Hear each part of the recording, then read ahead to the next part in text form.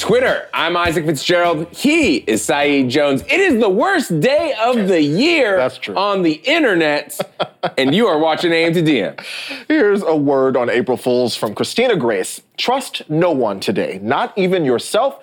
Existence is a prank. The very body you inhabit is a trick. Lying is not joking. It's not a joke to be like, oh, your shoe's untied. April Fools, it's not. That's what a child would do. It's bad. I fucking hate April Fool's Day. He fucking hates it. I realize I don't think I feel as passionately about it as I don't like it. I don't like it. Yeah, you hate surprises. I don't like being surprised. I'm terrified of being surprised. Okay, so our producers, you were out during this meeting last week, but they were like, maybe we should prank Isaac. Do you think he'll like it? And I was like, I don't think that's a good idea. I really appreciate that you said something. You're cracking. Because they would have been in some deep shit. Man, I get jumpy. You know me. I'm a paranoid person already as it is. Yeah. So you start like adding like pranks are funny. That's the other thing. Pranks. That's like, oh hey, I want to show you I like you by like drenching you in a bunch of water. I'm sorry. I get very, very I saw mad. Lucas Tomes earlier this morning tweeted, Twitter seems to be taking April Fools very personally, and I think 75% of that energy is coming from this person. I'm just saying, let's all not be jackasses today. Aphex Twink put it this way, April Fools is impossible now. I just woke up to Elon Musk drops rap single about Harambe, and Mussolini's granddaughter is beefing with Jim Carrey on Twitter, and neither of them were jokes. That's another point. Like 2019... The news alone is wild. And listen, that Jim Carrey, Mussolini, I had to look it up because I was like, there's just no way. Sure enough, they've been feuding. Crazy. We live in a time of fools. Every day, the fool, makes me mad. I'm just gonna move on before you start screaming. Let's take it to the timeline. Do you hate April Fool's Day? Do you love it? Do you have a memory of a prank that leaves you seething with anger? Or can you just help us understand why some people like it and why some people don't like it? Is this a psychological thing? Anyway, let us know using the hashtag don't do it. Yeah, using the hashtag AM to you don't want it. Out yourself for being cheesy. All right, well, here's a tweet from BuzzFeed News. Joe Biden has denied acting inappropriately after Democratic politician Lucy Flores said he smelled her hair and kissed the back of her head. Azeen Qureshi tweeted, as of Sunday morning, Lucy Flores told BuzzFeed News that neither Joe Biden nor anyone from his team had contacted her to address the allegations she has raised. BuzzFeed News reporter Azeen Qureshi joins us now. Azeen, good morning. Hi, guys. Hi. All right, so to be clear, what exactly did Lucy Flores say happened between her and Joe Biden in 2014? Sure. So in November 2014, Lucy Flores was campaigning to be lieutenant governor in Nevada. And Joe Biden was then vice president, decided to come out to sort of help boost voter turnout, came to one of her rallies. And she was standing on the side of the stage, preparing to go onto the stage and speak, and felt someone come behind her, put his arms on her, lean in, smell her hair, and then kiss the back of her head. And it was, of course, the vice president, Joe Biden. And she said that, at the time she felt very powerless. She felt very uncomfortable. It didn't need to be necessarily sexual to do those things, but that she was really ashamed about it. She carried it with her for years until last Friday when she wrote this first-person essay for New York Magazine describing the incident. Right. And I think that's such a good point that you highlighted, that regardless if it was sexual or not, it made her uncomfortable and it's not a professional way to engage your colleagues. What has Joe Biden said in response to this? Sure. So at first, one of his team members, one of his PR people, responded on Saturday, I believe, with a pretty dismissive statement in response. The next day, on Sunday, Joe Biden put out a statement that was sort of like, he didn't necessarily remember this particular incident. He didn't address any of the details of the incident. What he did say was that, over the course of his career, he has given handshakes and given kisses or not kisses, he said signs of affection. And that if those were ever misinterpreted, essentially that he's sorry, but that his intention was never to make anyone uncomfortable. So it was sort of like a give him an inch. Right. He was definitely defending himself. He was not acknowledging this incident in particular, and he was saying that he never intended to make anyone feel bad, but if they did, that, you know, he's listening and that men should listen, which is a big part of what Biden has, you know, one of the things he's gotten a lot of credit for in his career is that he has emerged as sort of this champion of women. You know, when he was vice president, he championed the campaign against campaign sexual assault. Back in 1994, he helped write the Violence Against Women Act. You know, this is something that that is, I think, central to his potential campaign. But I think it's also going to get him into trouble because, again, as he said in his statement, these signs of affection have come up over and over and over again through the course of his career. There are photos and videos of him, like, he's just very handsy. And, you know, again, he can always make the claim that it was not his intention to make anyone feel uncomfortable, but it has come up enough times that I think now it's going to become more of an issue. Right. More of an issue. Okay, so that's how Biden responded to. What has the rest of the response to this story been? Like you said, there was a lot of photos and videos being shared over the weekend. What else have we heard? So the Democratic candidates have really come forward saying that they stand with Lucy Flores, that they believe her.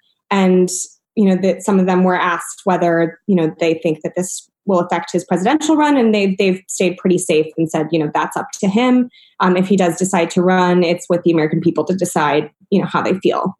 Okay, we will leave it there for now. Thanks for joining us this morning, Azine. Thanks. All right, heartbreaking news out of LA yesterday. Kelly Baum tweeted, "Imagine minding your own business, making real life movements, being a business owner, a wonderful husband to your kids and beautiful wife. Then your life gets taken away from you with 6 shots. R.I.P. Nipsey, the culture lost a real king." Writer and activist George M. Johnson joins us now. Good morning, George. Good morning. Okay, so this story understandably has hit a lot of people hard. I've seen a lot of broken hearts on the timeline. For people who are just catching up with this story, who was Nipsey and what happened yesterday?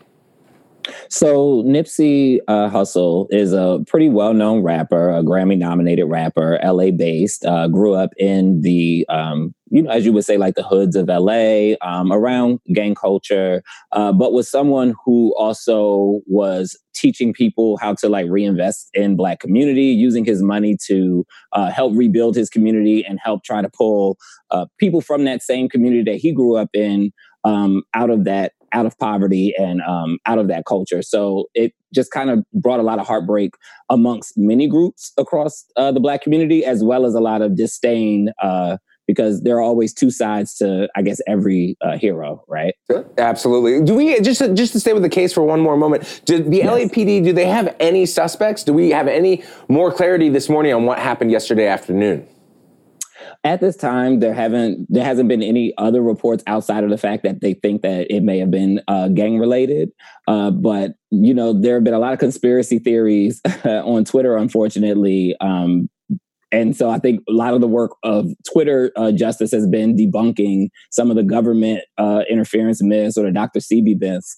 But the only, I guess, credible reports that have come out is that it may have been gang related.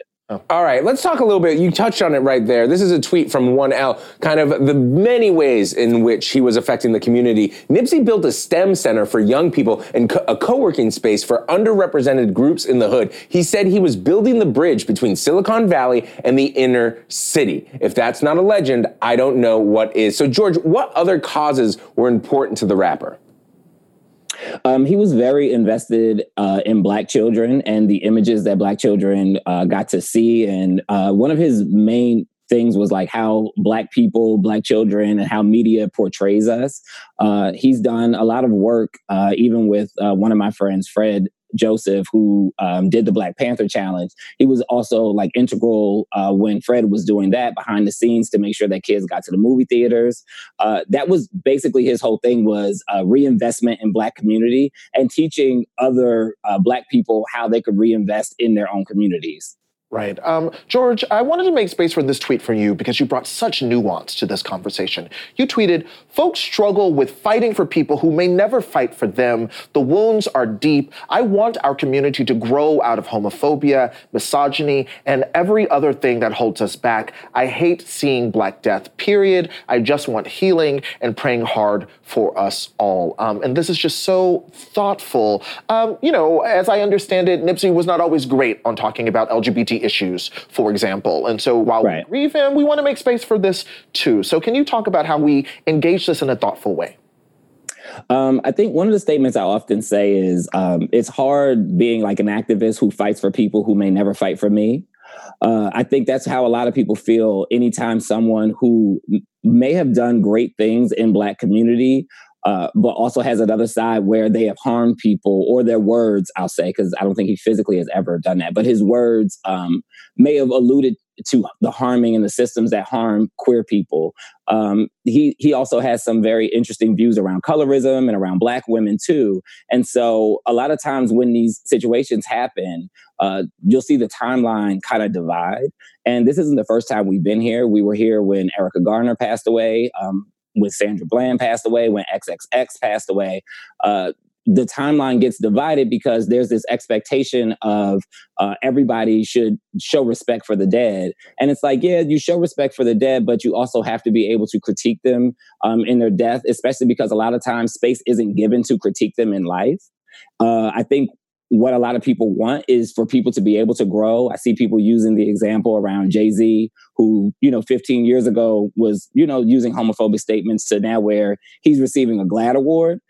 So I do think that on both sides, yes, we have to be able to allow people to mourn what they're feeling, especially because he was doing things for certain parts of the Black community. But I think you also have to listen to the critiques and the views from the other side of the community that felt that they were erased from his path to liberation.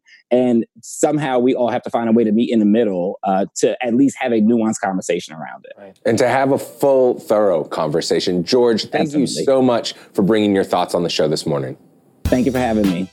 Thank you so much. Well, we've got another great show for you guys this morning. Matthew Gray Gubler is here. Plus, I'll be talking with Damon Young from Very Smart Brothers. I'm so excited to talk to him. But up next, it's Fire Tweets.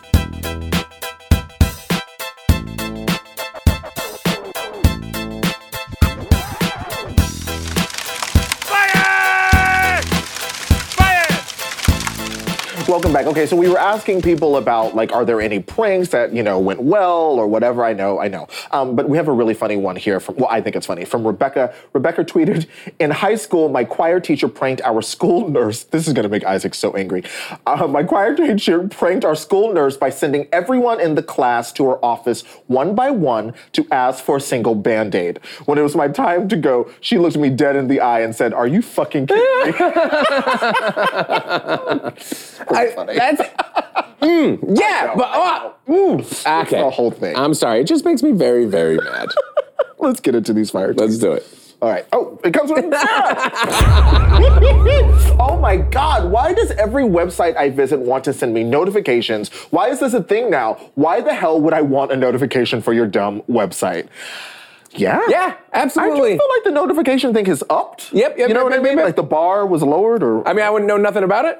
Because, I've got no notifications. Oh, really? Absolutely. Even for news? Yeah, I really try to have it because I feel like it's so distracting throughout the day. When you just see something, I'll hear about it. I will go and look for it. But whenever I sign up for an app or anything, I'm always making sure that my notifications are off because otherwise I feel like I'm constantly distracted. It's real out here.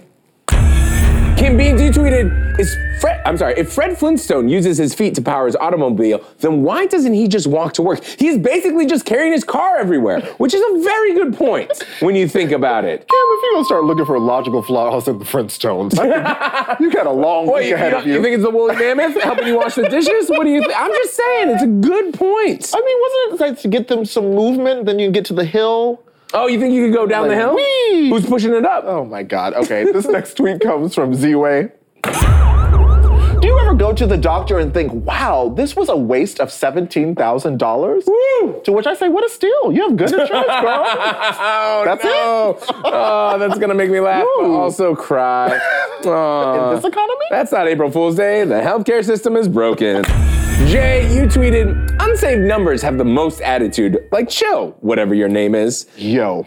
Isn't that real? Man. Isn't that real? What the fuck is up with us getting all these phone calls from the unsaved numbers? Isn't it real? I hate this. I also don't save a lot of names in my phone, though. That's really funny. I have a lot of people where I get a text and then I have to scroll up to try and figure out who it is. Every day's a mystery when you live an unorganized life. We're learning a lot about Isaac this morning, aren't we? That's true. All right, this next tweet of the day, and I'm so excited. It's from Van Newkirk and his toddler Ben, who we fucking stand this child, all right? Van tweeted, Ben tried... I should hit it. Good Lord. That was the April Fool's prank.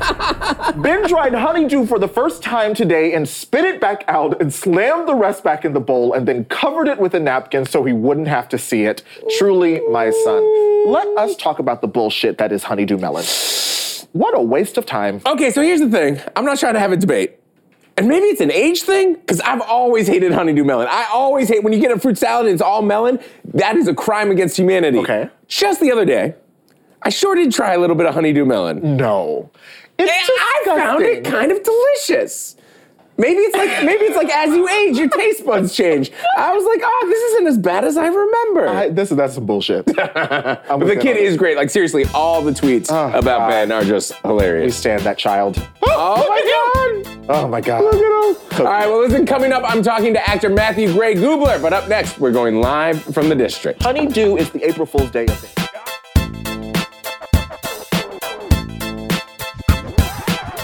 Welcome back. We're going live from the district. Here's a tweet from the New York Times. President Trump's plan to cut off aid to 3 Central American countries for failing to stop the flow of migrants toward the U.S. turns American policy in the region on its head. Okay, so listen.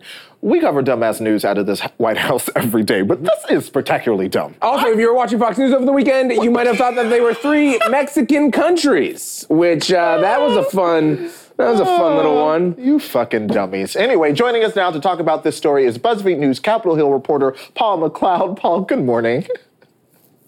Hey, good morning. How many Mexicos are there? I think it's 6 or 7, but I haven't... There's North Mexico next to Canada. There's East Mexico, which is sort of in the Atlantic, but I get them mixed up.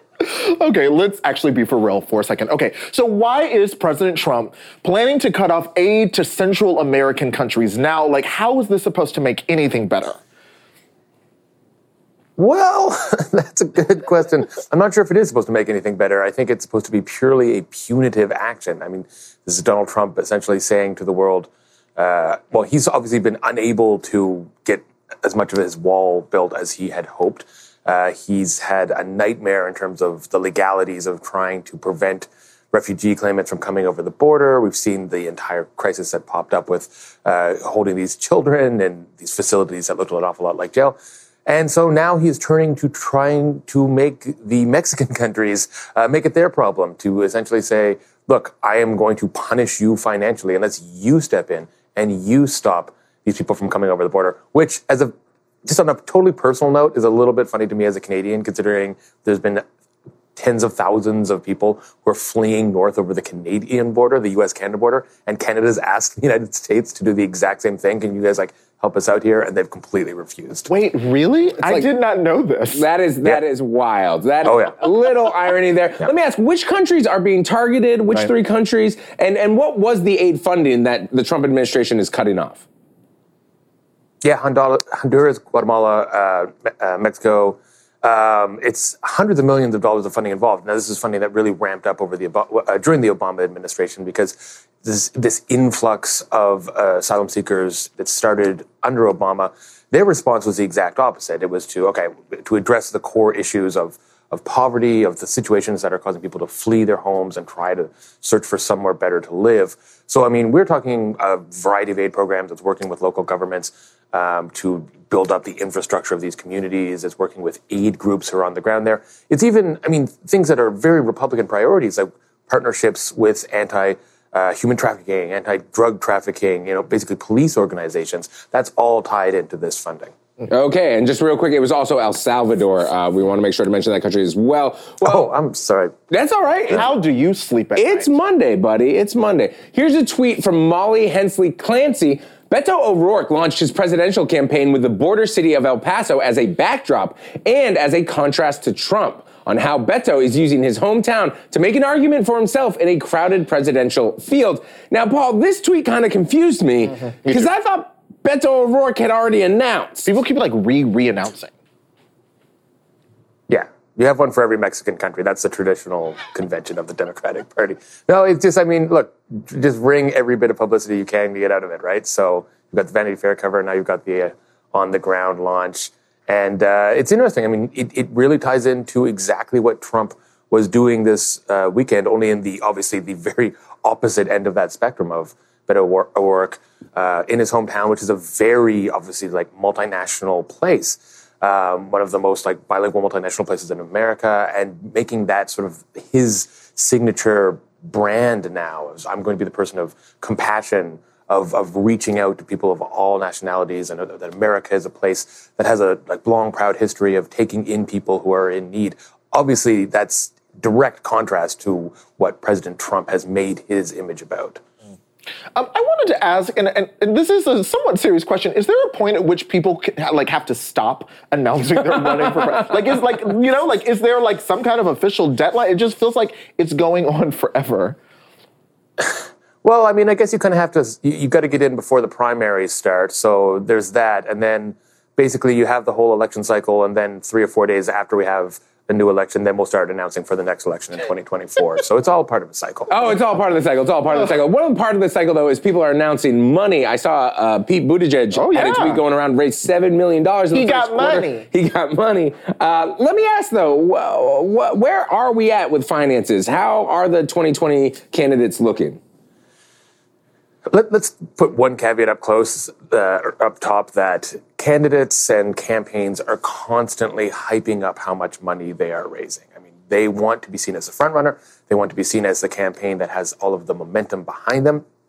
That said, we have seen some pretty remarkable fundraising totals. I mean, obviously, we saw the Bernie Sanders campaign up top, Beto O'Rourke, they were both raising, should look this up, but something like $6 million in 24 hours, somewhere around there. Don't quote me. But I mean, really impressive fundraising totals now, and we're even seeing some of these sort of down ballot kind of candidates, people who were not seen as front runners, still pulling in really impressive sums of money, which is a sign of there's a very active anti-Trump movement. I mean, there's a lot of money that's going to be spent, thrown behind Democratic candidates to take down Trump in 2020. All right. Well, we will see what other 50 people decide they are also running to soon. Well, here's a tweet from Alex Moe of NBC News. The House Judiciary Committee will vote Wednesday morning to authorize several subpoenas, including for special counsel Robert Mueller's full and complete report, its underlying evidence, and related matters. Okay, so we are now officially a week since Barr's four-letter summary, whatever. Is this the first step towards the report becoming released to the public? Well, potentially. So now we've got two tracks here, right? You've got Barr, who is going to be doing his own redacting and is going to be releasing his version of the report in mid-April. And now you've got the Democrats who are pursuing getting the full report, and not just the full report, but underlying evidence and documentation, and Lord knows what else, that went into the making of that report. And this is going to be a bit dicey. There's going to have to be some political negotiating here. Now, basically, Democrats can give themselves leverage by doing this, by having the subpoena, to say, look, you need to be really late on the redactions or we're going to put out everything. Then the flip side of that is if the Democrats get particularly aggressive and they do get a copy of the unredacted report and get out too much information, Republicans will be accusing them of putting sources at risk, of harming the intelligence community, all of that kind of stuff. The bottom line here is Democrats want to see as much as they can because they expect this to be a gold mine, a total treasure trove of opposition research opportunities. It's all looking into the shady dealings of anyone surrounding the president. So if there's something that, let's say, indicts some high-level Republican person, but it's not really directly related to the core of the Mueller report, it just happened to be turned up, maybe William Barr says, well, this is beside the point, this is outside the scope, I'm going to redact that. Democrats, as you can imagine, are going to want to seize on it and go in the opposite direction. So this is the tug of war we're going to have over the next few weeks. Wow. Interesting. I didn't realize there's a scenario in which there are two different versions of the report out here. Oh my gosh. Okay. Well, Paul, as always, thanks for joining us this morning.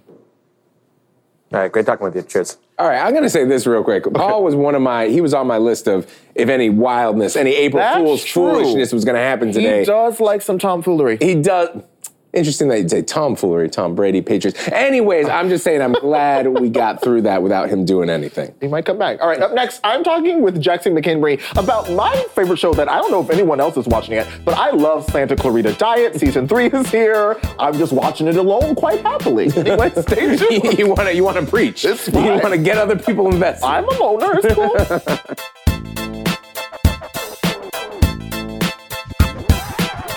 Here's a tweet from Honey. Santa Clarita Diet Season 3 is on Netflix. This is not a drill. I didn't see your tweet, so I was very surprised to realize it was on my Netflix queue. Jackson McHenry, staff writer at Vulture, joins me now to talk about my favorite show about suburban zombies. How are you doing?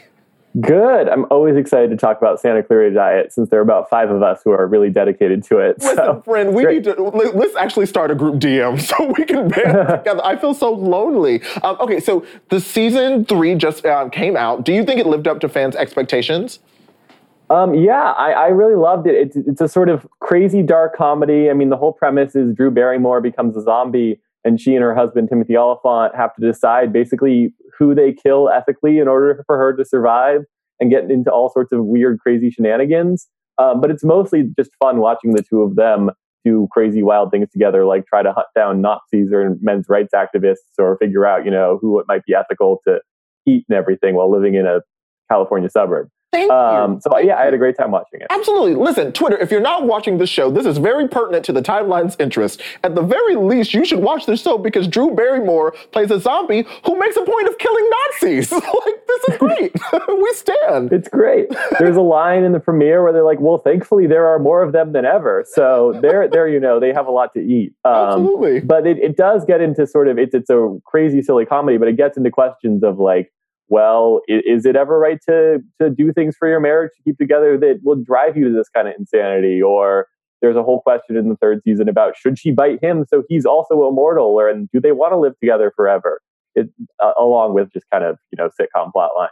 So it's a good combination. I love it. Well, let's talk about our outrage. Rona tweeted this. There is a severe lack of hype over Netflix's Santa Clarita Diet. The show is a great comedy mixing family sitcom and zombie movies together. Legit, everyone needs to get on board with this show. I agree. Why don't you think more people are watching it? Why is this happening?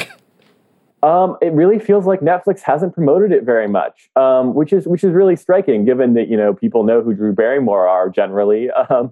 And there's a sense that they haven't been booked on late night shows. There's not a lot of kind of buzz around it. And it feels like it may have been that Netflix, when it was first starting out and building out a lot of shows, they would hire a lot of A-list stars and spend a ton of money. And it may be that they sort of have this show and it's not delivering in whatever way they want it to. And they're sort of putting a 3rd season out there and maybe kind of quietly burning it off. I hope not, because I really want to see more. It ends on a cliffhanger, but it does seem like it's kind of stark that there's just not a lot of support from it. Justice for these zombies. Well, here's a tweet from Hannah. Timothy Olyphant, continuing to move seamlessly from dad to daddy at any given moment. No pun intended. And I have to agree with you, Hannah. So this is why we are making him our honorary man crush Monday. I love him so much. Oh, he's so good. He's so good and cute and charming. Do you have a favorite Joel moment on the show? It's hard. Anytime he gets especially flustered, for someone who is incredibly handsome and has perfect hair and everything, he's really good at playing a dork, which is kind of remarkable, like stealing from the rest of us dorks of the world. But there's lots of really charming moments where, Sheila, his wife, Drew Barrymore, will be like talking about how someone looks really great and she really wants to eat them, and he'll just be befuddled and confused and plays it really well. So I appreciate that. Yeah, it's so funny. Sometimes I wonder if there's this slight tone where this is like a metaphor for her sexual prowessness and him trying to figure out as a husband if he should support her. But that's a conversation for another day. Jackson, thank you so much for joining us. Thank you for having me. Oh man, I love the show and I will continue to yell about it. Well, up next, Isaac is talking with one of the stars of Criminal Minds, Matthew Gray Gubler. Welcome back. I am so excited to be joined by Matthew Gray Gubler. You know him as Dr. Spencer Reed on Criminal Minds, and now he has a new children's book, and if you could rise and join me, Rumple Buttercup, a story of bananas, belonging, and being yourself. Rumple Buttercup, I can't believe you came on the show today. I have some really bad news, Isaac. Oh, what's the bad news? Matthew could not be here today. Oh, he couldn't make it? No, he's stuck in a subway. But he sent me. Do you take, oh, let's hug. Do you take cars? You're not a subway guy? I only take the subway. Hey, April Fools! Oh, you did I'm it. here. It's you really got me. it. What's up, man? I'm thinking I'm gonna pass out. This is beautiful. Did you make that yourself? You know, I designed it myself. A magical elf named Linda helped to realize the functionality of it. But this is its maiden voyage, and you're the first. You're the first to meet 7-foot tall Rumple. We're very happy. Really appreciate it. Tell me a little bit about this character. Well, he lives underground in a sewer. That's why he takes the subway a lot. And he, he feels a little bit weird. He kind of hides out from the above ground. He's a best friend made of trash named Candy Corn Carl. And together they go on some adventures and sort of learn the magic of being themselves. Of being themselves and maybe taking a little bit of pride. This is obviously a stretch from Criminal Minds, it's like you profile murderers. Sort of the polar opposite. Yeah. What made you want to write a children's book, an illustrated children's book? You know, it's funny, I guess I never thought of it as a kid's book. I basically just wrote a book that I wanted to read, and it ended up being this this book. But I like to draw and paint and make things, and I've always kind of been working on various books, and it just sort of came together, coalesced in the recent years, and so have you always been illustrating? You've been drawing since you were a kid? Since I was a little kid, yes, and then sort of 10 or 15 years ago, I sort of started doing it more serious. Not serious. The hope is to never take yourself seriously, as you can tell by wearing a giant set of pajamas. But yeah, I've been working on it for a while. I love it. People, you posted it on Instagram. I just want to bring it up real quick. Some fans who've gotten tattoos of Rumple. Oh my God! Which is incredible, right? Yeah, isn't that amazing? I hope they like the book because it comes out tomorrow, but I think they will. And they already got tattoos. So I gotta ask, that's not the first tattoos of your drawings, right? People kind of get your drawings tattooed a lot. Yeah, they do actually. I'm very honored, and it's like the greatest compliment I could receive to have someone want me around permanently. Most people try to get me out of a room within 3 minutes of hearing me talk. So the fact that people are willing to put me on their arm or their back for life is very touching. It's very touching. Yeah. But you are doing so much. You also dabble in magic? I do some magic. Yeah, that's actually that was my first profession. I grew up in Las Vegas, and I was like a childhood magician, and I would I would hire myself out and do like bar mitzvahs and stuff. And not very popular. I was going to say, did you also have a trash friend? I had a lot of imaginary friends. Exactly. There's a lot of similarities between me and Rumple. But now we're here today with you on AM. I am also a trash person. Oh, so you're just making another trash friend. Did you have an imaginary friend growing up? I did not have any imaginary friends growing up. But like I said, there is a lot of trash going on. I do want to ask you this. Do you have a go-to trick? Do you still do it? I do still do it. I do. Yeah, it's tough with these hands. I don't have a go-to trick. I know. You don't have to perform. I wish I thought I can do a sword through a neck pretty easily. Really? But we need a sword. Who's got Let's not. Anyone have a sword? No, we don't. I need a willing volunteer. We don't need that. But you can still do it. You've still got it. Oh yeah. Yeah, I love it. Yeah. That's incredible. Also, season 14. Oh yeah. All right. What is it like to play a character for that long? I feel so lucky that it's crazy to get to it's hard to explain because I never really studied acting, so it's a great, to play a character for that long, he becomes sort of part of you, and you luckily get to become part of him, and I really admire the character that I get to play, and I'm just honored to get to do it. That's incredible. So you didn't study acting, it was more of a magic, illustrating, hanging out by yourself. I went to film school, and I love directing, and that was sort of my focus. I learned that to be like the best magic trick of all. From age 5 to 12, I was really into magic, and then at 12, I was like, oh my gosh, filmmaking is the ultimate magic. You get to create these alternate realities and sort of trick people into believing in magic. And so I pursued that pretty full on for 10 years and then somehow ended up on Criminal Minds. That's incredible. Yeah. And now you are literally a mascot. All right, we do want to play a quick game with you before we let you go, all right? So we have a quiz here at BuzzFeed, and it's from one of our community masterminds, and it's so brilliant. It's called Can You Guess the Season of Criminal Minds based on Spencer Reed's hair. Okay, are you ready for this? I'm ready. All right, we're just going to, you're going to be surrounded by your faces. Okay. Here they go. Right, here's the first one. Where do I look? Do I look here? Yeah. Season, I know this season, this is the year I broke my knee dancing. That's season 5. Nailed it. Is it right? Yes. Yeah. Hang Oh my on. gosh. Hang on. How'd you break your knee dancing? I like to go 100% in everything I do. And I was doing a dance competition and long story short, I broke my knee. I needed 3 knee surgeries. I was told I might never walk without a cane. What? But guess what? Look at you. I'm back. Alive and kicking. Live and kicking. Beautiful. Hey, cool tattoos, man. Thank you very much. Whoa. I'm gonna get a rumple. Please do. After No. this. I'll do it myself. We can go We'll do it in the back room. Perfect. No problem. Yeah. I got a homemade kit. No sweat. All right, here's number 2. You ready? Yes. Oh my gosh. That's tough. Okay. The one thing I know about this is I'm very pensive in that photo. That tells me that I'm a very serious actor, which means that it is most likely I want to go with season 9. Dang! Season 10. 10. Season 10. 10. You were so close. You're so close. Jennifer Love Hewitt was in that year, though, I remember, because if you could cut wider, you would see her right here. Okay. She's taller than that. Okay. She's right there. I like you. You do look very pensive. All right, next Very one. pensive. Here we go. Dang it. Oh boy. Smelled something real bad in that shot. But as you can see, I'm sitting right by a garbage can. I'm gonna go with, let's see. You know, I can tell the seasons. I always do like a weird indie film during every hiatus from Criminal Minds. Okay. So my haircuts are typically dictated by what film I'm doing that summer. This was right after, I think, a film called 68. Let me think.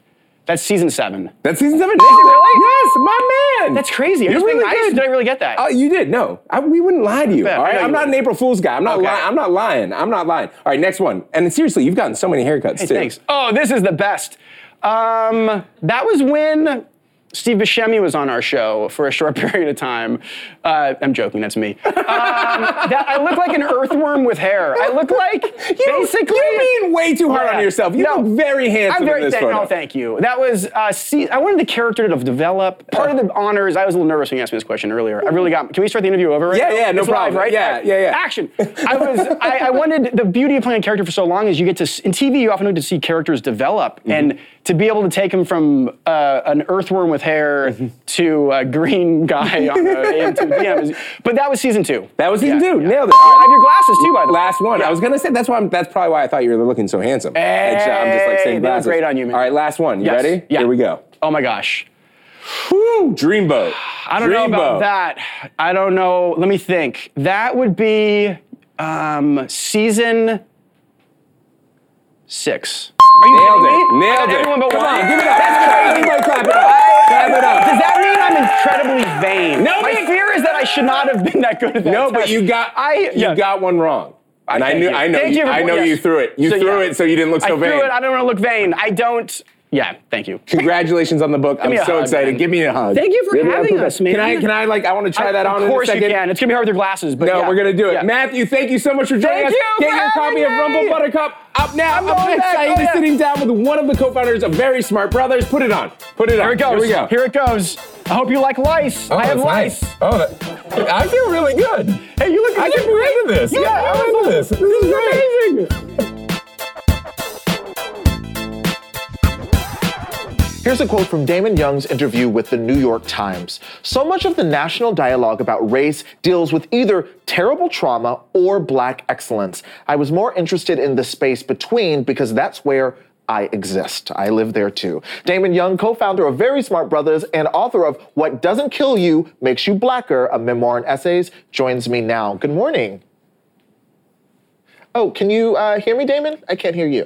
Yeah, I can hear you fine. There we go. Good. I got you, friend. Okay, so first of all, congratulations. Your first book, What Doesn't Kill You Makes You Blacker, was just published. There's been just such wonderful attention around it. How are you feeling?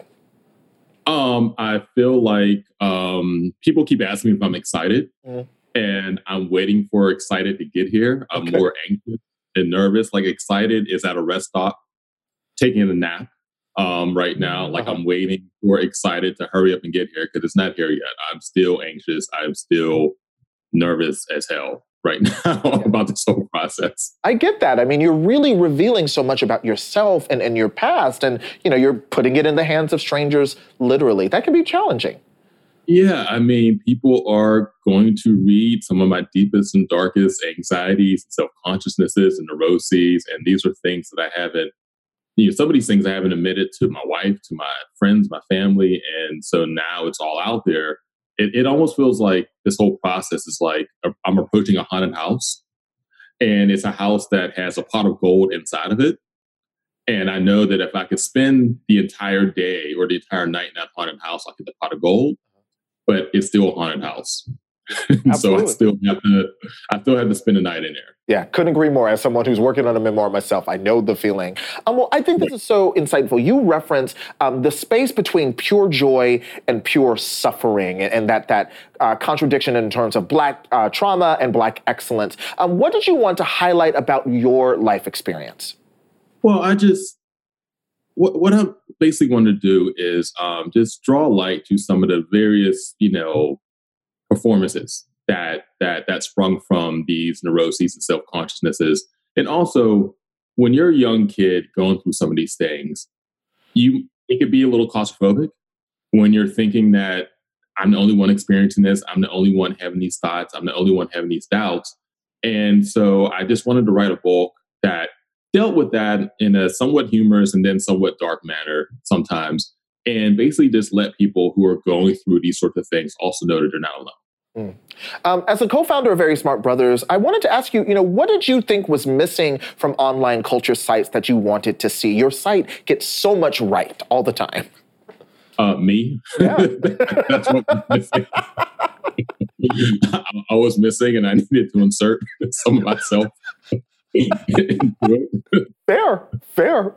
Well, you also dedicate a section of your book to your daughter, Zoe. And so I wanted to ask you, what's something you're looking forward to teaching her about Black culture, either just in person or via the book itself?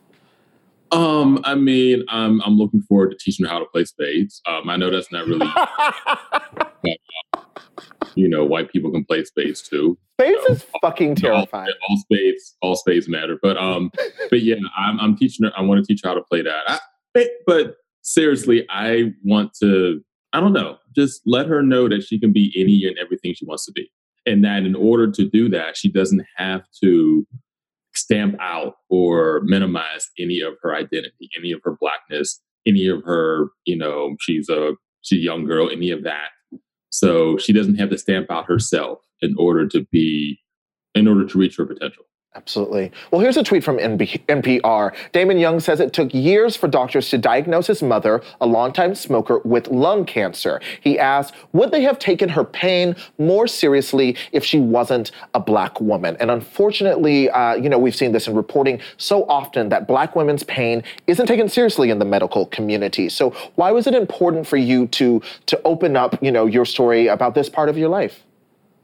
Well, because it is so ubiquitous, because, the pain that Black people, but Black women specifically, go through, doesn't register, isn't treated as seriously as the pain that white women specifically go through.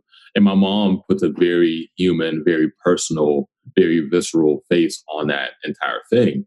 And, and again, as I said in the quote, I wonder if she was a white woman, if she would have been treated differently, if she would have been treated with more care, if her pain would have been taken more seriously. And we have studies, that you could Google that will show that even today in 2019, there are still doctors who believe that Black people have a supernatural tolerance for pain. Right. Yeah. And you think about that, think about my mom, and even looking at Serena Williams, who almost died after childbirth because whoever in the maternity ward wasn't taking her concern seriously. And this is Serena Williams. Yeah. With all the power and all the money and all the status in the world. So what about my mom and other women like my mom? Absolutely. Well, one last question. Something you detail in the book is that you still live in the wonderful city of Pittsburgh. And I thought it was so cool for you to be able to also talk about, making it as a writer, how we actually afford to do our work. So why was staying in Pittsburgh an important part for the progress in your career? Well, to be perfectly blunt, Pittsburgh is a relatively cheap city.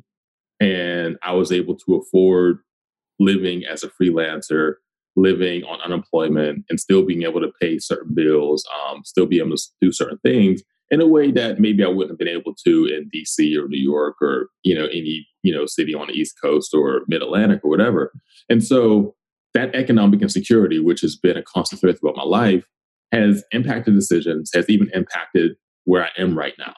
And so, yes, part of me staying in Pittsburgh is because it's basically this Wakanda for white people, and I feel like Pittsburgh needs people to actually tell the truth about it. So there's that. But then there's also just, going back 5-10 years, I stayed because I had to. And now I'm here because I want to be. Now you're here because you want to be. Well, that's great to hear. Damon, thanks for joining us this morning, and congratulations on the book. Oh, thank you. Thanks for having me. Of course. What Doesn't Kill You Makes You Blacker is available everywhere books are sold. It's so wonderful, and Damon's just been doing great writing for some time now. Get into that. All right, up next, Isaac and I are going to read a few more of your tweets.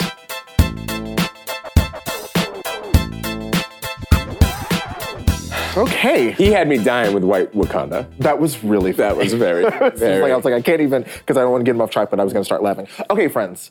Isaac and I have made it to the end of our 1-hour show on April Fools. We have not been pranked yet.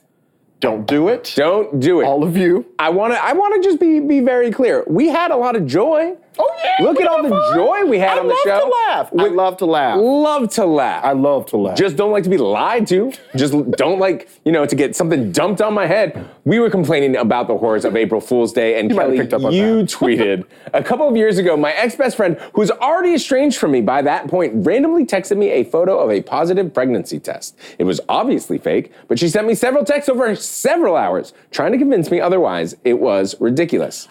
Line's not joking. Line's not joking. Understand what was the joke? That's the thing. It's like, oh, I think it's funny because I'm tricking you. And also to be doing it to a best friend that you're maybe estranged from. What if you got on the phone? What if it was April Nice Day? Listen, girl.